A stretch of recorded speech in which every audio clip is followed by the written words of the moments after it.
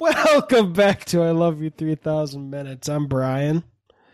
I'm Holly. And this is the podcast where we travel back in time, Endgame style. Spoilers for Endgame. Haha. to rewatch the entire Infinity Saga from Iron Man 1 to Spider-Man Far From Home. One marvelous minute at a time. This is minute one out, the sequel to Blackjack of Incredible Hulk.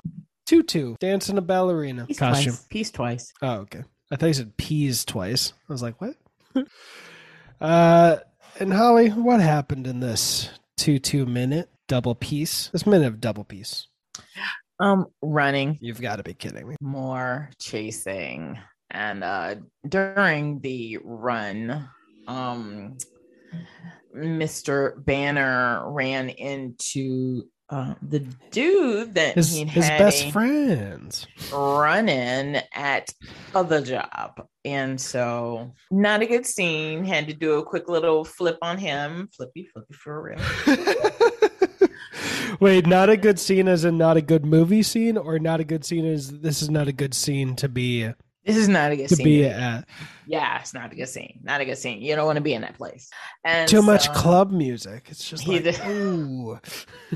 So did a little flip, kept on running, and we got the Knights of the Primary Colors chasing after him. Was Blonsky still there chasing after him? Blonsky's around in this minute we don't really get him, but okay. we might around like, let's see, 38 seconds we see a soldier on a rooftop, so that might be Blonsky, but it's the back of his head. Okay, all right. Just some white ninja. He's running. A winja.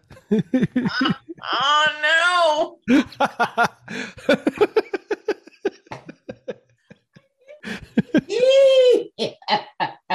What was that thing the guy would scream out in Sanford and Sons or something? Oh, Maria. Oh, Elizabeth. That's what you reminded me of, because you just went back, oh no, and like grabbed your left chest. Just imagine you go, oh no, Elizabeth. The white ninja's coming now. No. But Winja is my t-shirt. Totally had me like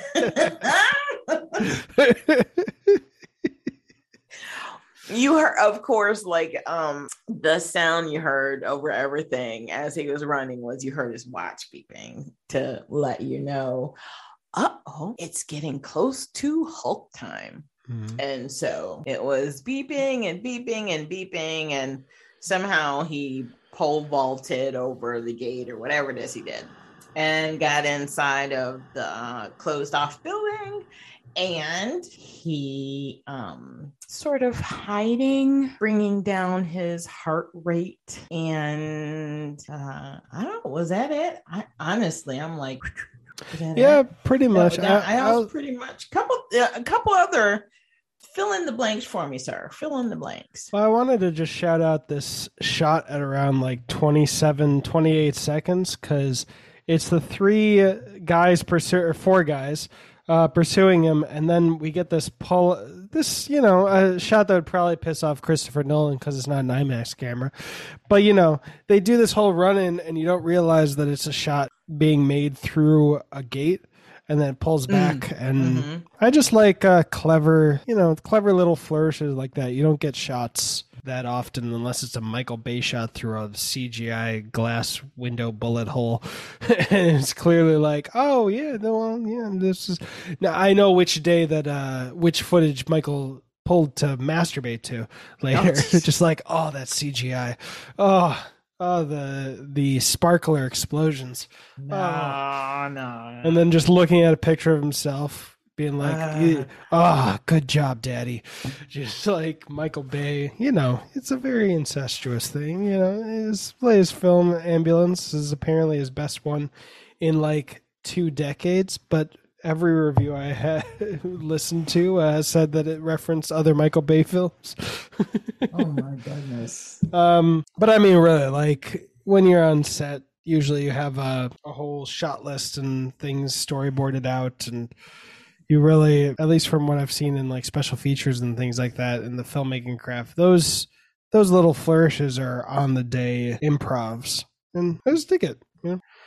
Nothing that screams like, "Oh my God, where'd that random Edgar Wright shot come out of nowhere?" You know, it fits in the film. It's just a little extra cool. Okay. But yeah, we got them going in, and the reason I called them the Knights of the Primary Colors is because one person is like a big ass yellow, mainly yellow. The other is like a mainly blue. We didn't actually get to see how Edward Norton, the OG Winja.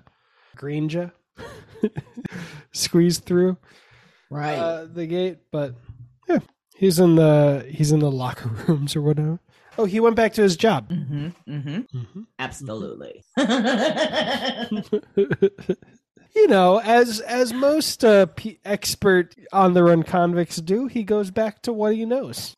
Literally, the only other place any soldiers would have been looking for him at. Home or work.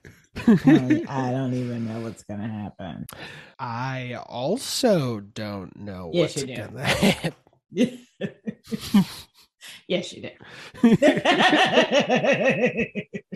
What's gonna happen is that as soon as I say, "and we've got a podcast," I'm gonna go to the restroom.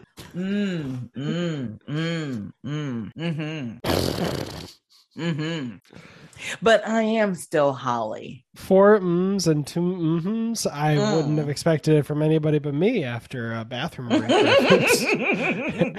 And I'm Brian. I'm a bad influence on Holly.